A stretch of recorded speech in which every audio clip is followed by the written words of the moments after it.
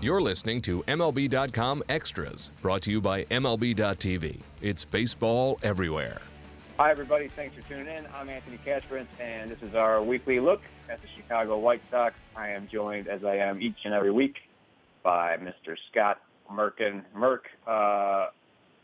Let's just begin this with what everybody's talking about, obviously, is the Jose Fernandez situation in Miami, the tragic loss of one of the game's great young pitchers, and it's something that's really resonated in every Major League clubhouse, the White Sox included. What were some of the reactions in there? Yeah, just from a personal standpoint, I didn't really ever have a chance to talk to him. He was going to pitch against the Sox in the last game of their interleague series in August. It was a Sunday afternoon, and Chris Sale started for the White Sox. And then they moved him back to kind of manage his innings, coming off the surgery and, the full year off the surgery. And just watching him, on TV, what a joy to watch. And what a player who just kind of got it, who just understood that, yeah, it's their job, it's their profession, but it's fun too. It's baseball. And probably what he went through just to have that career, he just embraced it. In terms of the Sox commentary, Jose Abreu chose not to comment on it. He knew, Jose Fernandez, and it was understandable. Todd Frazier, who faced him a handful of times, talked about just how, he was always accessible, just the fun he had talking to him about the first time he faced him. He said to him, hey, you didn't give me any fastballs in that at bat. And this is the next day they were kind of, stretching and warming up. And he said, yeah, you're not going to get any fastballs from me.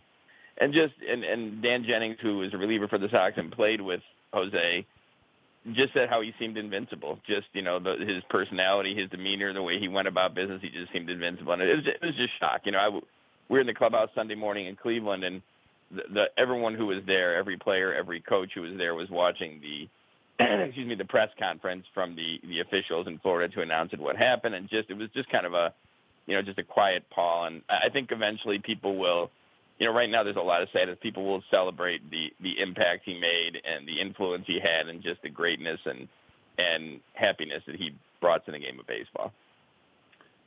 Yeah, it's a sad loss for everybody. Everybody in the baseball industry is feeling this one.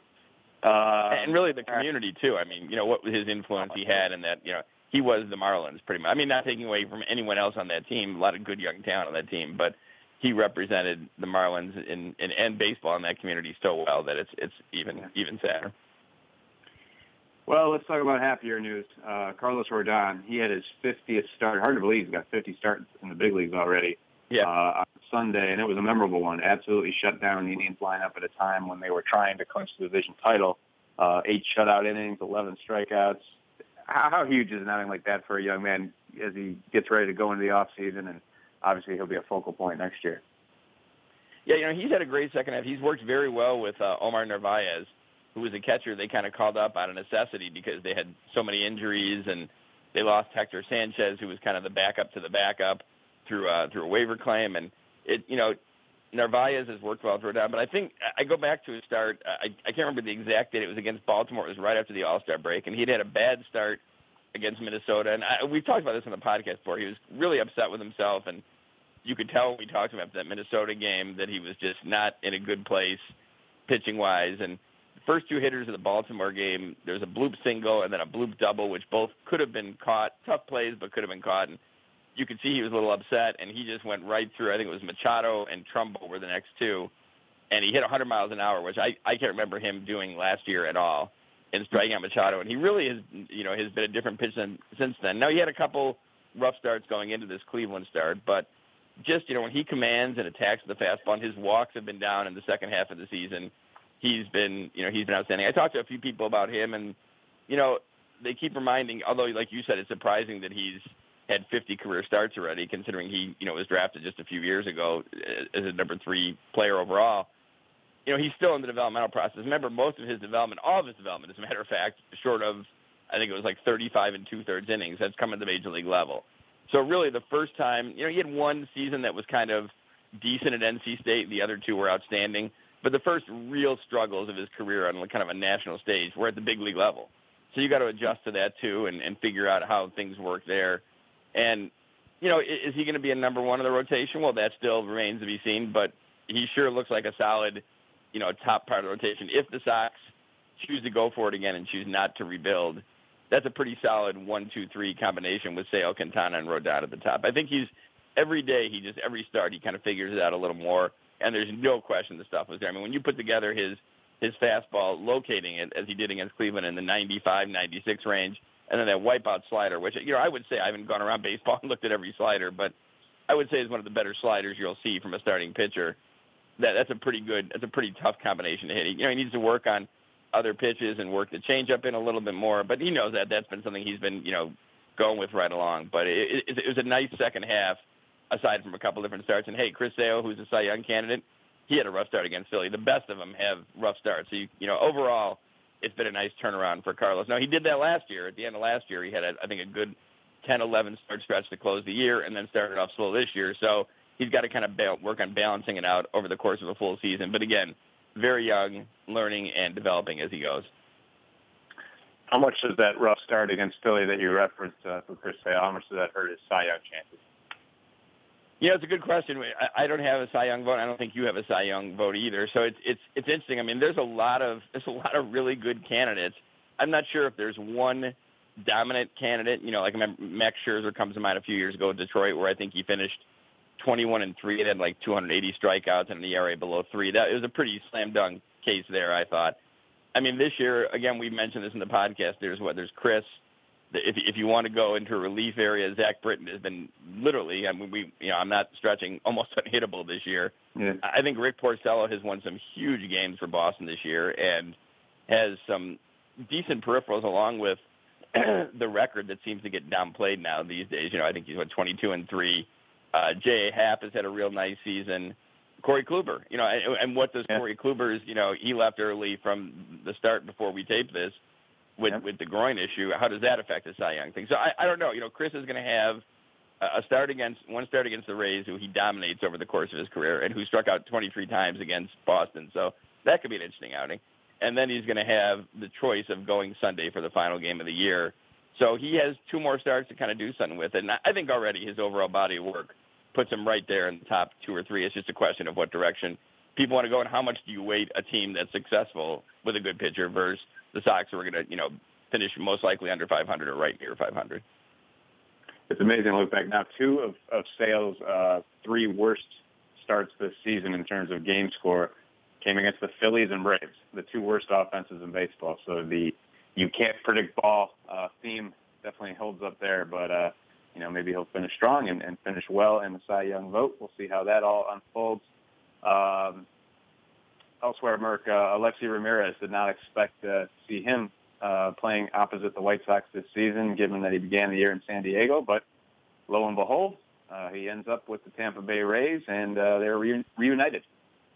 Yeah, they saw him in the final exhibition games in San Diego before the 2016 season started, and then he ended up with Tampa. Was here for the 4-game series. Got a real nice ovation from the crowd that was in attendance. Tipped his cap. It was a nice moment.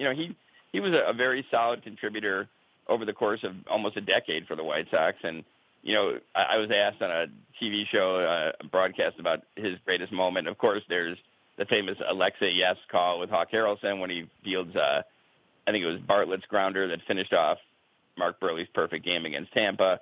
There was the grand slam he hit off Gary Glover in the makeup game that led to the game 163 in 2008 against the Twins, which is maybe one of the most famous games in White Sox history, the blackout game. And just had a good personality, just really was kind of full of life and energetic, very demonstrative on the field. And, the Sox, there was no BP in the first game of the series, so a bunch of them playing soccer out in left field, like 5:30, 5:45 Central Time for a night game. And then a few of them, as they were coming in, Chris Sale and Carlos Rodon and Jose Quintana met Alexei at home plate.